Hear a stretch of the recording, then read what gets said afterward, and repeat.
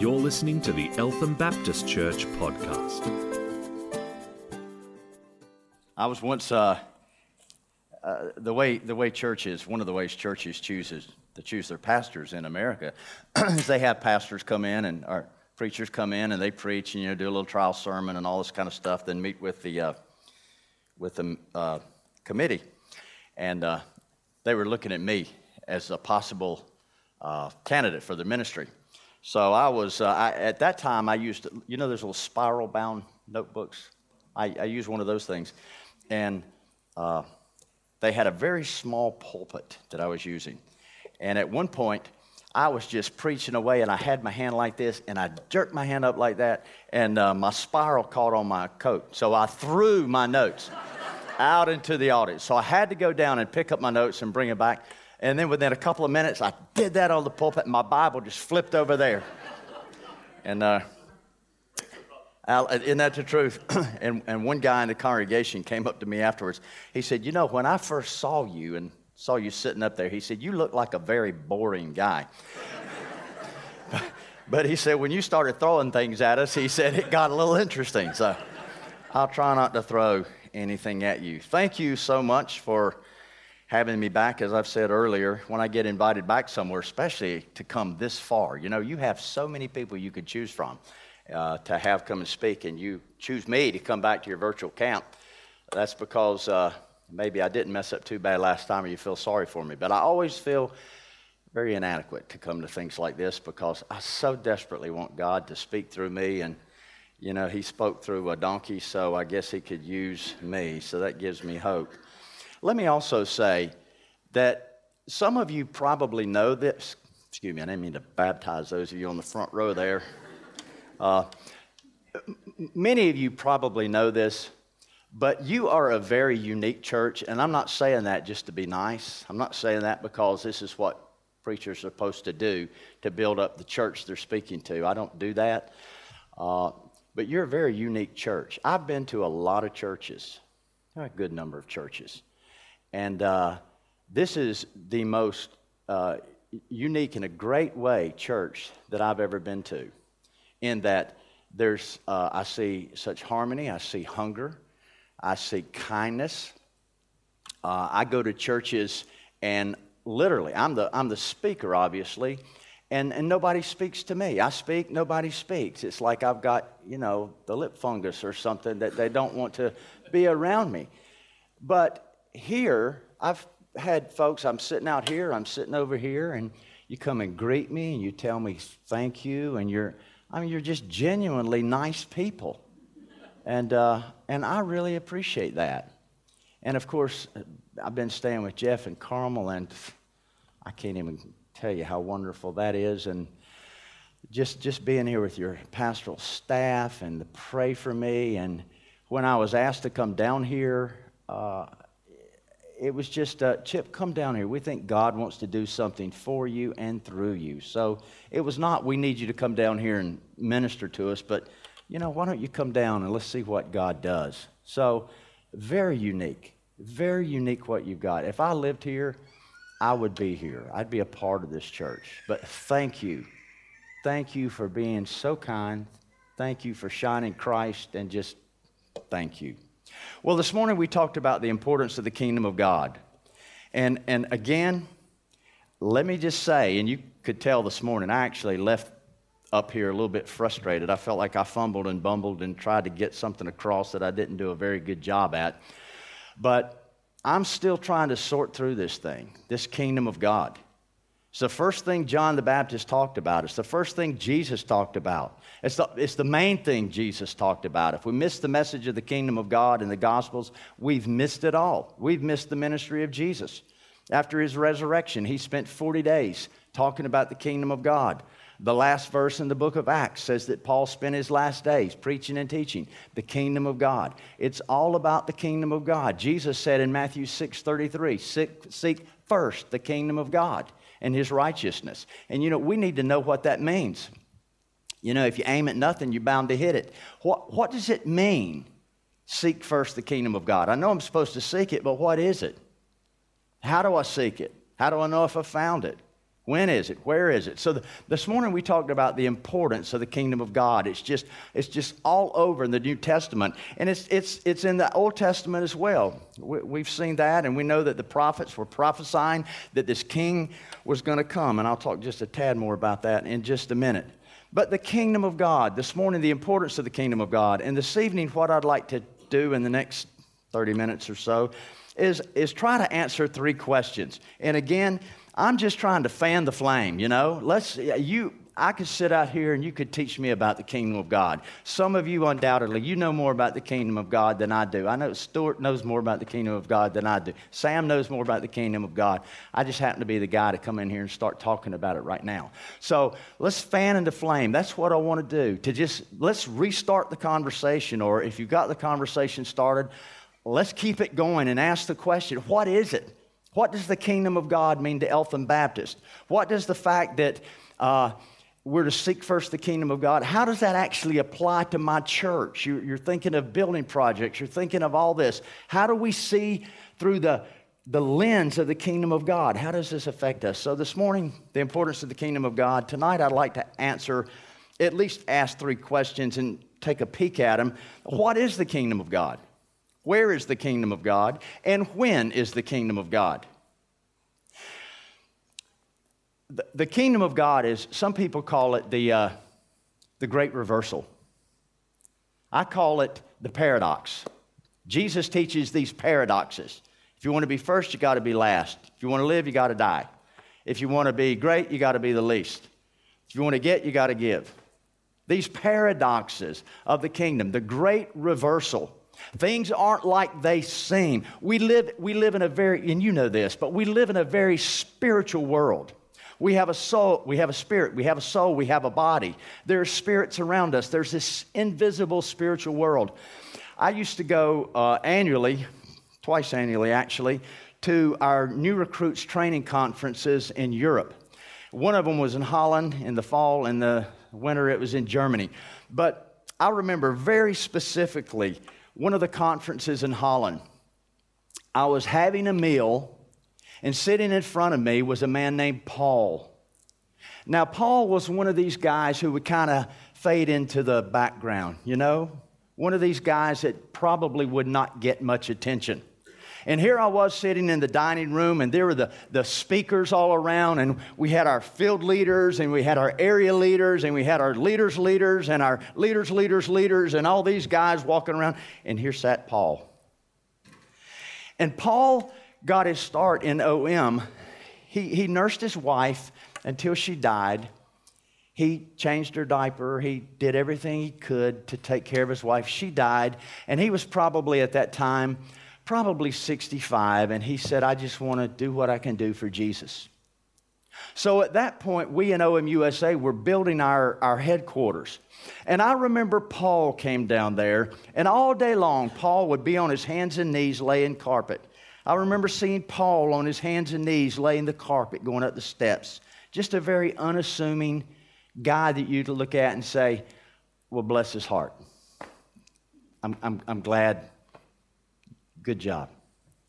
Well, here I am at this conference in Europe, and Paul is sitting in front of me, just kind of slurping his soup, and I'm just minding my own business, and all of a sudden, the Lord spoke to me. Now, I don't get these great visions and dreams. I've had 1 or 2, but I don't get these great words from God. I've had several, and when I say I heard this, I didn't hear this audibly, but just totally unexpected, out of nowhere.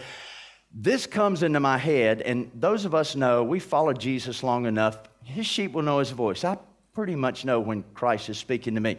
So the Holy Spirit's speaking to me. So I'm just sitting there eating, Paul's in front of me, and the Lord spoke to me and said, in front of you sits a powerful man in the kingdom of God. That was it. I was so taken aback with that I put my cutlery down, and I just kind of sat back in my seat. And here's Paul. In front of you sits a powerful man in the kingdom of God. He didn't look powerful. He didn't act powerful. But you know what? Things are not as they seem. In the kingdom of God, in the invisible realm, things are not always what they seem. So I looked at Paul, and he was eating his soup, and I said, Paul, can I ask you some questions? He said, sure.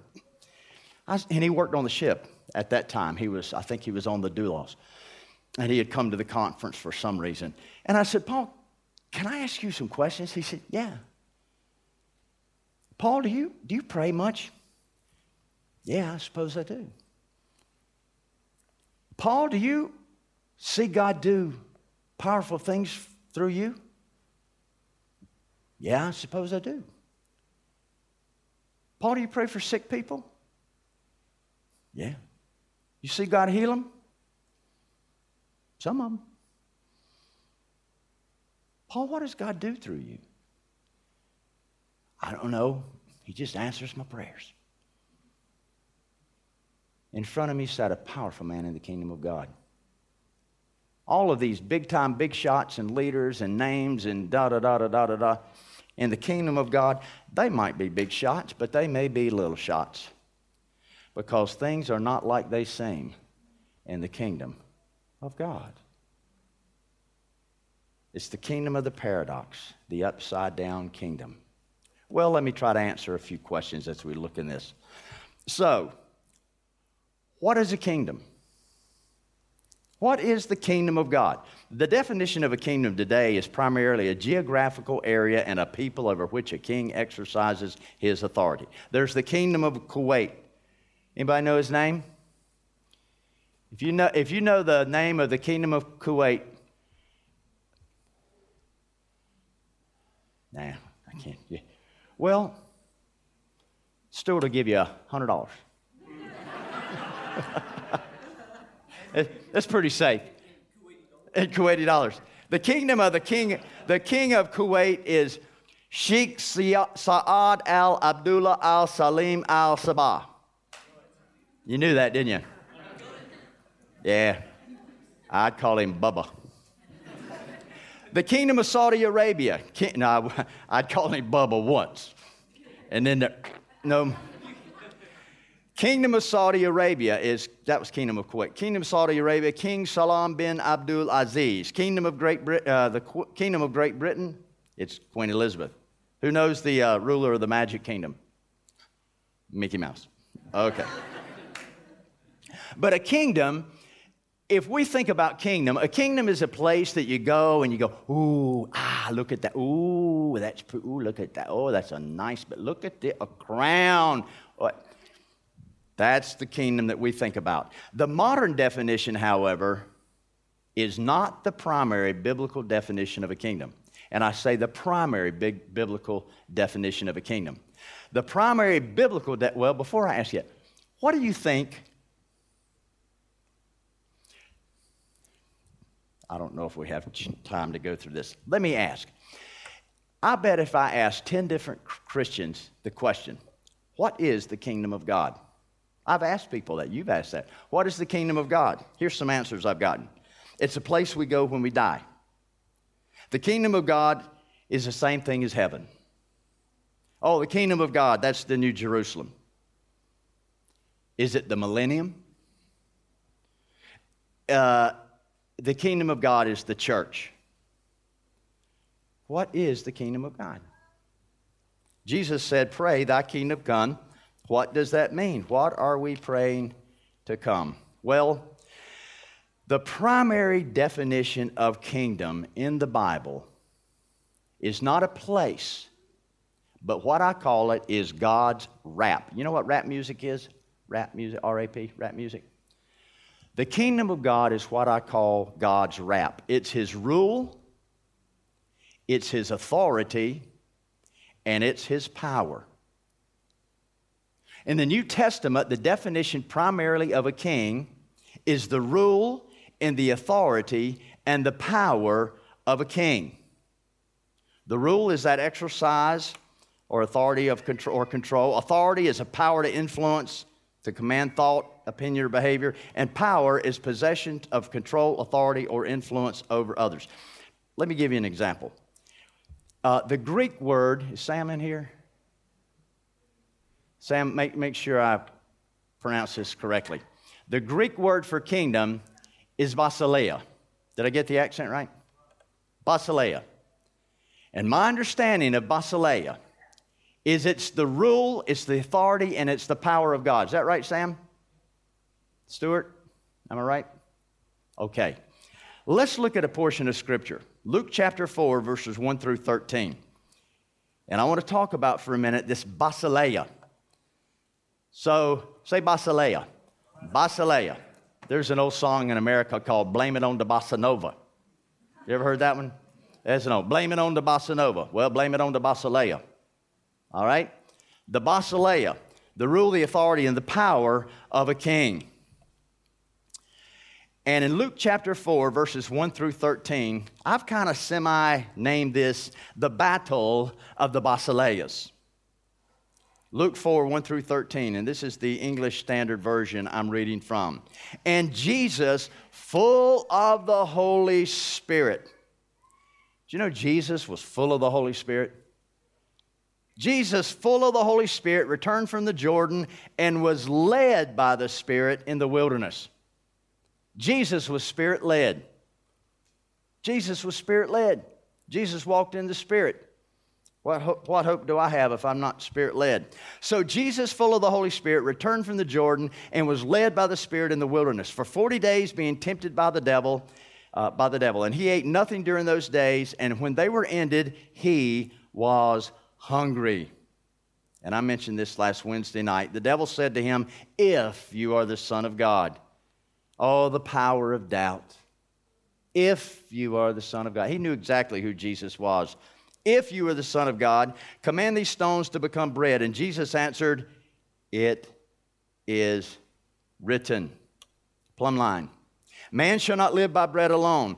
And the devil took him up and showed him all the basileias of the world in a moment of time, and said to him, to you I will give all this authority and all their glory, for it has been delivered to me, and I will give it to whomever I will.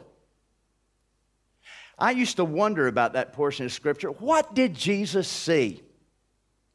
So Jesus was here with the devil, and it says in a moment, in an instant, in just a flash of an instant, it says the devil showed him all the basileias of the world. And I used to think, now how could Jesus see Vienna and Australia and South Africa and Las Vegas and all in an instant of the world? And my understanding of Scripture, that is not what Satan showed him.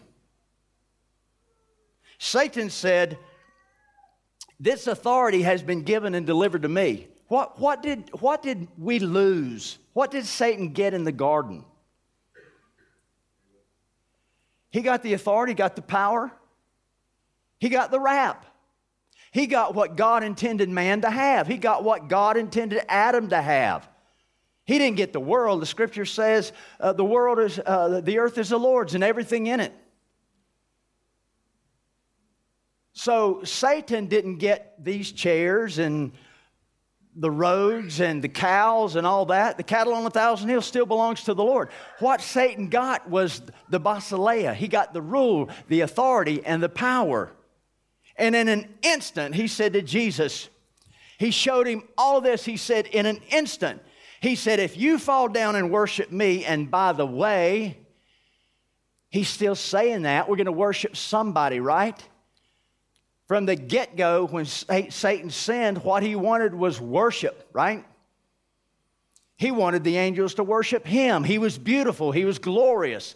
He was magnificent. And the Scripture leads us to believe that he wanted worship, and he still wants worship. So he said to Jesus, just bow down and worship me, and I will give you all of these things. No need to die, Jesus. Come on. Let's forget the crucifixion. Forget the pain. I'll give it back. You can have it. All I'm asking you to do is just fall down and worship me. You got it. But what Satan may not have realized, I doubt if he realized, he may have, Scripture doesn't make this clear, but Jesus brought his own basileia with him. When Jesus came, he embodied the kingdom of God. When Jesus came, he embodied the rule, the authority, and the power of God. And what we had here was Jesus at his weakest and Satan maybe at his strongest. It was an unequal fight from the get-go, and it was the battle of the basileas. The kingdom of heaven was coming down. And there was this clash of the basileas there. And Satan said, you can have this basilea if you want it. And Jesus basically said, I brought my own. I'm bringing the kingdom of God to earth. And then it said, and Satan left him what? Until what? Until an opportune time. How about this one? If you are the Son of God, turn these stones into bread. If you are the Son of God, cast yourself down from here. If you are the Son of God, come down off that cross. If God really loved you, that wouldn't have happened to you.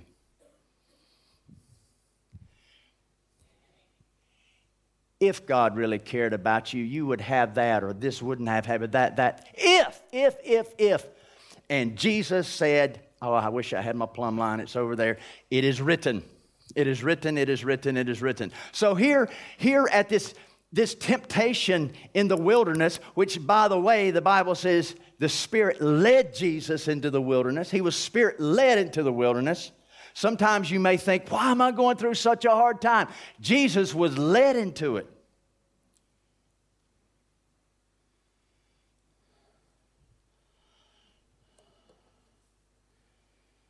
The Bible says in 1 Peter 5:8, be sober-minded, be watchful. Your adversary, the devil, prowls around like a roaring lion seeking someone to devour. But you know what? Glory be to God. Because the Spirit of Christ lives in you and me, the Spirit is the devil is defeated. His demons are defeated in us. Do you know you have authority over demons? You know that. Do you know why you have authority over demons? Because you are in Christ, 1 Corinthians 6:17. He who is joined to the Lord is one spirit with him. Colossians 3, verses 1 through 3 says you are seated at the right hand of the Father in Christ. Ephesians chapter 1, starting at verse 15, it says, well, further on down it says, you're seated, Jesus, praise be the God and Father of our Lord Jesus Christ, who is, praise be the Father, praise be the God and Father of our Lord Jesus Christ. I've lost it. Who has blessed us in the heavenly realms, far above all rule and authority, power and dominion. Okay, praise be the God and Father, our Lord Jesus Christ, who has blessed us in the heavenly realms. Praise be the God and Father, our Lord Jesus Christ, who blessed us in the heavenly realms. Well, I'll read it to me.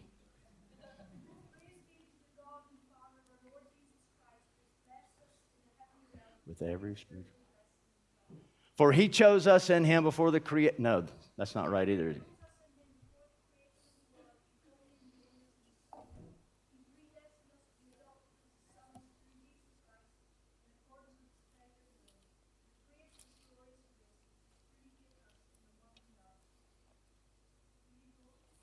Wait a minute. Yes, thank you very much. That's Ephesians 1:4, was it? 1:4-5. Very good. That's wonderful. Thank you. And then let's jump. You know what? It doesn't matter. This is what I think it says. Well, I about got it right. I'm about there. You know, almost doesn't count except horseshoes and grenades. We got to know what it actually says. Ephesians, I'm reading here from Ephesians, why we have this authority, why we have this basileia, this rule, this authority, and this power, because Christ is in us, and where he is, there is the kingdom. For this reason, ever since I've heard about your faith in the Lord Jesus and your love for all the saints, I've not stopped giving thanks for you, remembering you in my prayers. I keep asking that the God of our Lord Jesus Christ, the glorious Father, may give you the spirit of wisdom and revelation so that you may know him better. He said, I pray also that the eyes of your heart may be enlightened, in order that you may know the hope to which he has called you, the riches of his glorious inheritance in the saints, and his incomparably great power for us who believe. Listen to this. This is yours. His incomparably great power for us who believe. Let me get it right here. That power is like the working of his mighty strength, which he exerted in Christ when he raised him from the dead and seated him at the right hand of God, far above all rule and now this is the important part. You're seated at the right hand of God. This is you. This is you. This is what the Bible says you are. This is why we need to know the Word of God. It tells you who we are. The Bible says you're seated at the right hand of the Father, far above all rule and authority, power and dominion, and over every title it can be given, not only in the present age, but also in the one to come. And God placed all things under his feet and appointed him to be head over everything for the church, which is his body, the fullness of him who fills everything in every way. And because you're in Christ, you're seated at the right hand of the Father in Christ, and all things are under his feet. Rule, authority, power, and dominion. We go into Ephesians 6. It talks about how we stand. We put on the full armor of God, and we take our stand. And the reason we can stand there is because we're seated in Ephesians 1. Anyway, that's why we have authority over demons. So the kingdom of God is the rule, authority, and the power of God. And I'm not going to go through all these scriptures because it would take a long time. But if you want to see them, come to me and I'll let you see them all. The kingdom of God is the rule, the authority, and the power of God. What is the kingdom of God? Kingdom is a basileia. It is a rule, it's a reign. Let's just say it's a rule, it's an authority, and it's a power. Next question. Where's the kingdom of God? My sister, before I came here, my sister came to visit us, and my sister is sweet as she can be. But I don't think she has a theological bone in her body. She is just simple and sweet and childlike. And here I've been studying the kingdom of God and looking up the Greek and doing all this kind of stuff. And I looked over at my sister, and she's kind of sitting there, and I'm talking about the kingdom of God. And I said, Debbie, where do you think the kingdom of God is? And she said, well, I believe the kingdom of God is Jesus, so the kingdom of God must be where Jesus is. And I went, oh, how did you know that? I studied so hard to get this, and there you sit, you know it. Where is the kingdom of God? Very, very simply, wherever Jesus is. Because Jesus embodies the kingdom of God. So when it says the kingdom of God is near, well, that's because Jesus is near. The kingdom of God is at hand. That is because Jesus is at hand. The kingdom of God is in you. It's because Jesus is in you. The rule, the reign, the authority, and the power is in you because Jesus is in you. The kingdom is God. The kingdom is God is not a place. The kingdom of God is a rule, and it's authority, and it's a power, and it's found in Jesus. It's found in Jesus. Boy, I'll just read you one portion of Scripture. Luke 19:11 through 12 says this. While they were listening to this, Jesus told them a parable because he was near Jerusalem, and the people thought that the kingdom, the basileia of God, was going to appear at once. He said to them, a man of noble birth went to a distant country to have himself appointed king and then to return. So this man had a place to rule. He had a place to rule. He was just going to get this. He was going to get this rule, authority, and power to rule. So it's not a place, it's a wrap. It's a wrap. Where is the kingdom of God? It's simply wherever Christ is. And let me go to the last question. When is the kingdom of God? if you turn, if you will, to the very last verse of the Old Testament.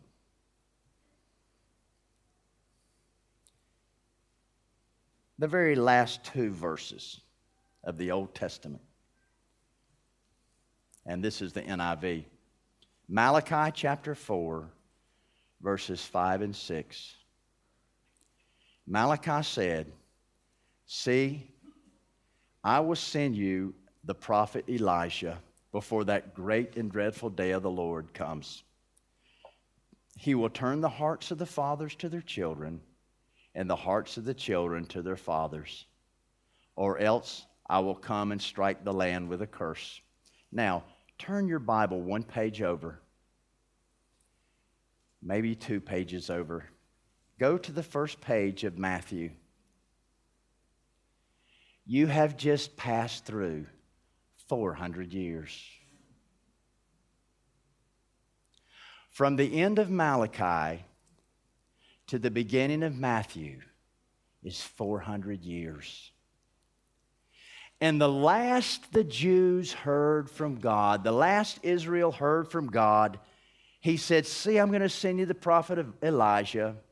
He'll turn the hearts of the fathers to the children, the hearts of the children to the fathers, or else I will come and strike the land with a curse."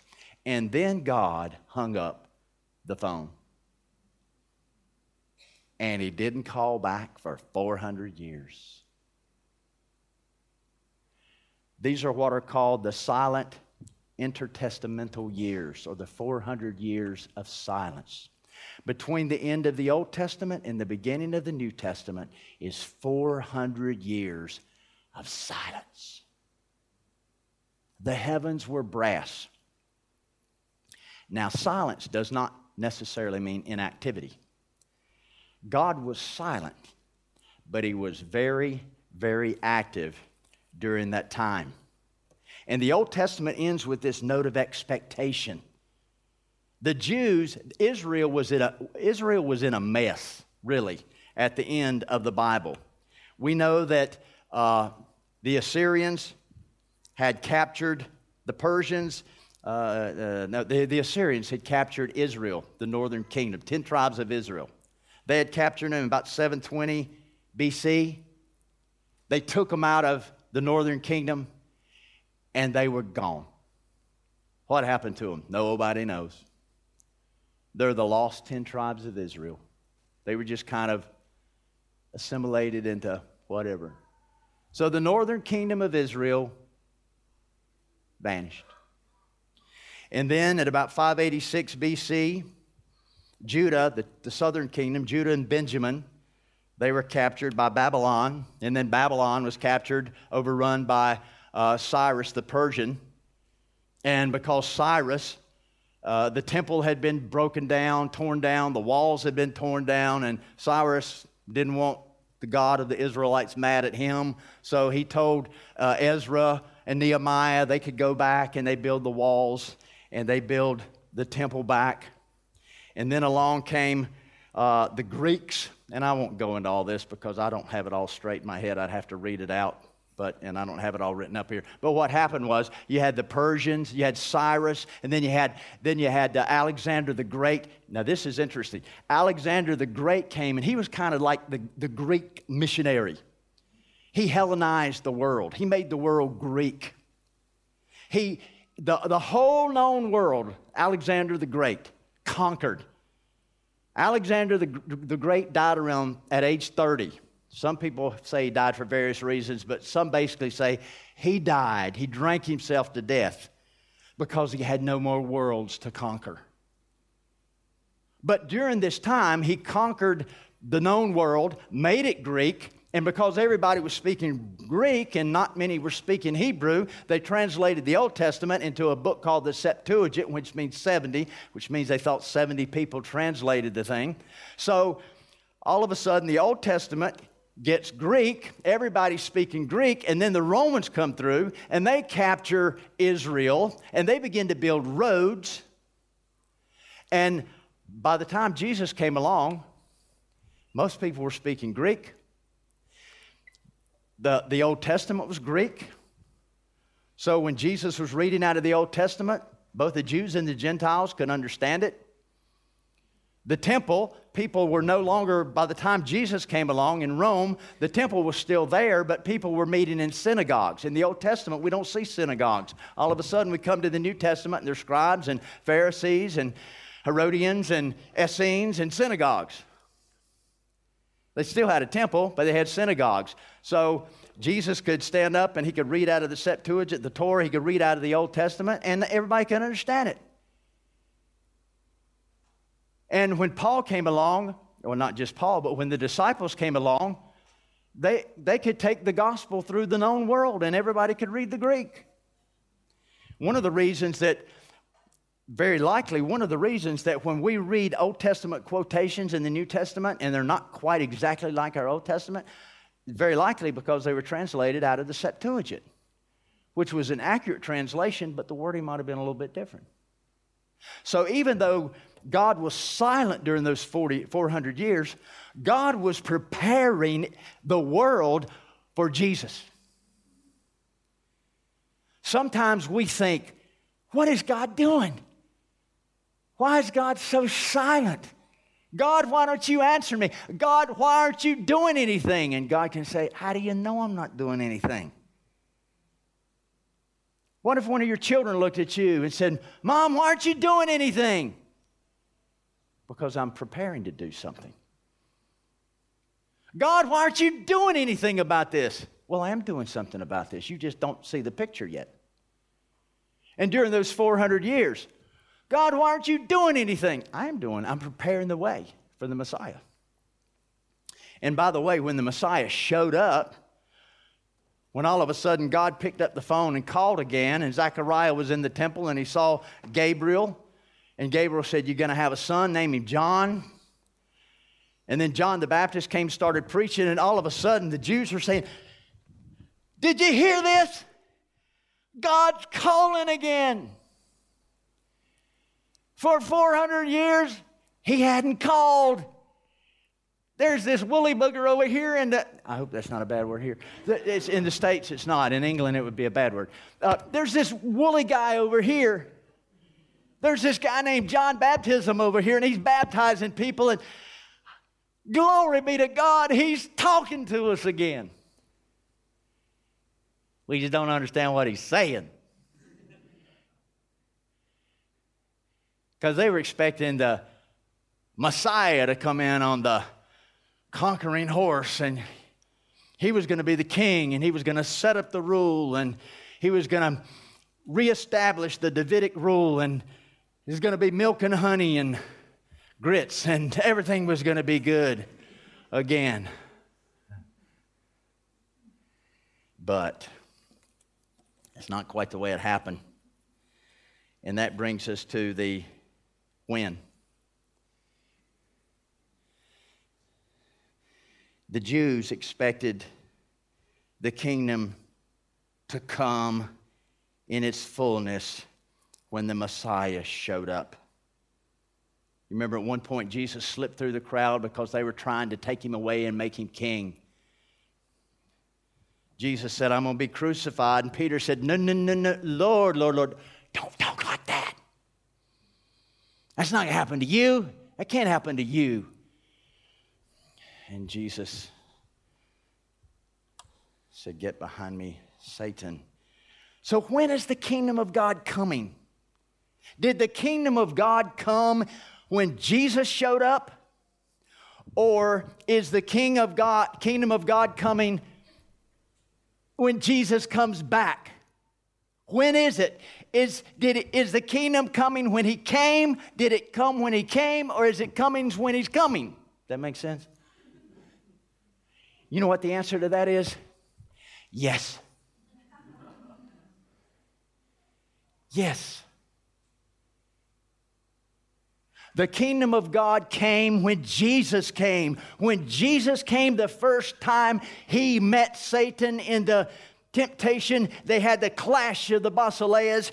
Jesus came into town, and John had already said this, but Jesus came out of the temptation. He had won the victory. The victory had already been won, but he had the standoff there with Satan. He came down and he said, The time is fulfilled. What time? The time of the coming of the Messiah. It is fulfilled.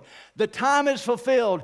The kingdom of God is at hand. There's a new sheriff in town, boys. Things are going to be different now. Everything's changing. Repent, change your mind, metanoeo, look at things differently. It ain't the same anymore. Repent and believe the good news. What is the good news?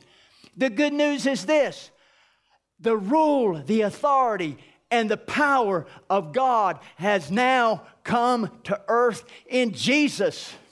And this confrontation of the kingdom of God with the kingdom of Satan, what Paul calls this evil age.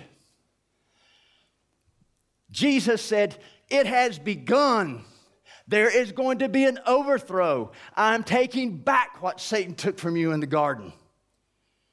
And Jesus began to declare and demonstrate that by preaching it and also healing the sick, casting out the demons, raising the dead, walking on the water, calming the storms. And he's saying, I have the rule, the authority, and the power to do that. And now is it at hand? It is at hand. And he told his 12 disciples, you go out and do it now.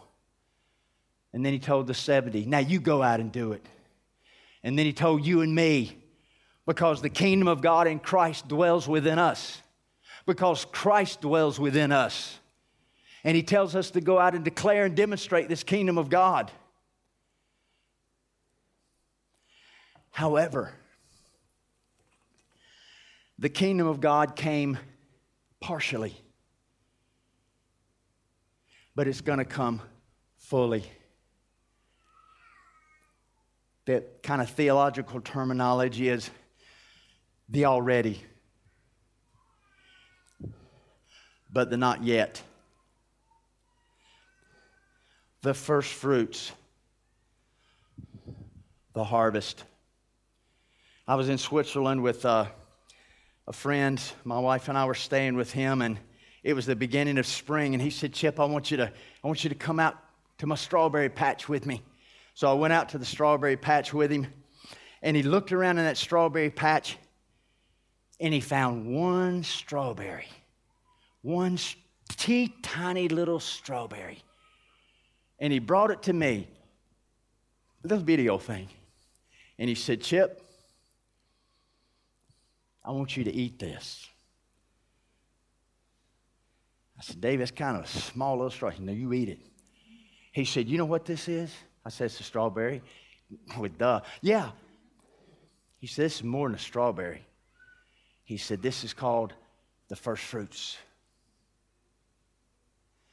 This is the first fruits." He said, "Eat it." So I ate it. He said, "How'd it taste?" I said, "It was sweet. It was good." He said, "It's nothing like the crop that's coming." He said, "It's like the crop that's coming, but you can't, you wait till the whole crop gets here. In its fullness, there's going to be strawberries galore." When Jeff and I were out hiking the other day, we were walking past this little tree. And Jeff looked, he said, "Come here." And he pulled this little berry off. What kind of berry was it, Jeff? Wild cherry. He pulled this little berry off. We only found one. And Jeff said, "Eat it." And I looked at it. It popped into my mouth. And I didn't say, "Oh, well, that was good. That's over."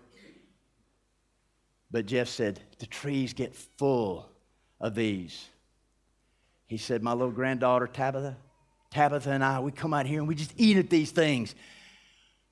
It's the first fruits or the last fruit but it was just that little bitty fruit. But this first fruits of that strawberry that I ate, there's going to be more. And what has come, Jesus has brought in the first fruits. There are healings. There are demons cast out. There have been people raised from the dead. There are miracles. Things happen. But people still die. And not everybody's healed. And some people have cancer. And Some of our children die horrible deaths. And my best friend was killed by this driver who was high on synthetic marijuana. But one day, there will be no more death. There will be no more pain. There will be no more sorrow. There will be no more anything but the blessedness of Jesus. And hell and death is going to be thrown into the lake of fire. And all evil will be cast away. And then the fullness of the kingdom will come. And God will reign supreme. And it is coming. It is coming. It will be here. But until then, God has told us, what I want you to do is look forward to that, but demonstrate what you've got. We demonstrate it poorly, but we demonstrate it. We see through a glass darkly. We don't understand. I don't understand why God doesn't answer all my prayers. I don't understand why I pray for somebody who's sick and they die. I don't understand why I can pray for this person and they're healed, and I pray for that person and they die. I don't understand it. But I'm not going to quit praying. I asked the Lord one time, Lord, how many are you going to heal I pray for? He'll say, a lot more than I'll heal if you don't pray for. So we live in faith over here. And we do the best we can to understand the Word of God. We live by the plumb line. We fill our hearts with the truth of God. We live by the Spirit of God. We're led by the Spirit of God. We're filled with the Spirit of God. We want to live in holiness and righteousness and walk without grieving the Holy Spirit. And we want to be filled as much as possible with the kingdom of God, the rule, the authority, and the power. And it's going to be imperfect for now because we still live in this evil age where there are demons and there's Satan and there's opposition and there's battle. There's a war. Once we begin to realize we're living in a war zone and not a playground, things start making more sense. But one day, the fullness will be here. So, what is the kingdom? It is the reign, the rule. It is the authority. It is the power of God. Seek first the kingdom. Seek first His rule. Seek first His authority. Seek first His power. How dare we call Him Lord and tell Him what we will and will not do? Seek first the kingdom of God and His righteousness. That's rightness with Him, and it's grace. It's not works, it's grace. Declare and demonstrate that kingdom as we're led by the Spirit. What is it? It's the rule, it's the authority and the power of God.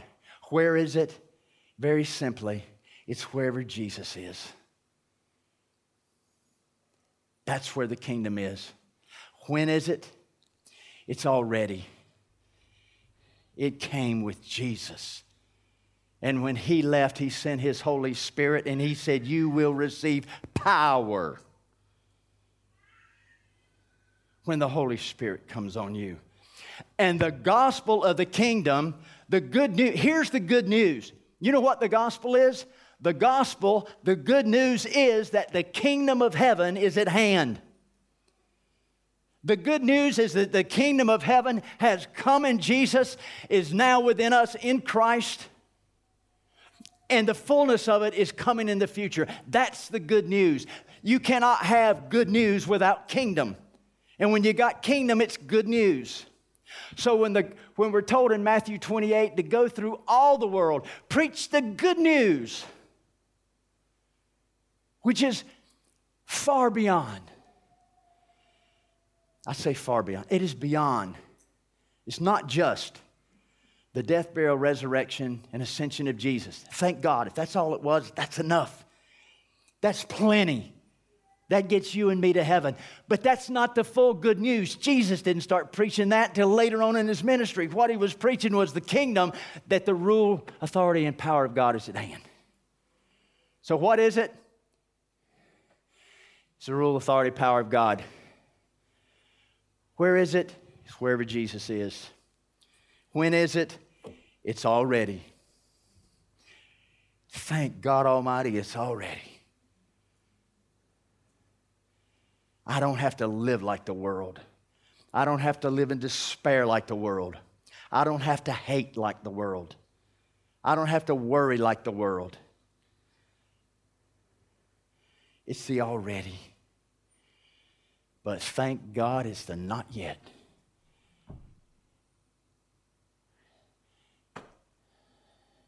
That will one day be. And you and I will live in forever. So I'll come back to Mark 1:15 and I close with this.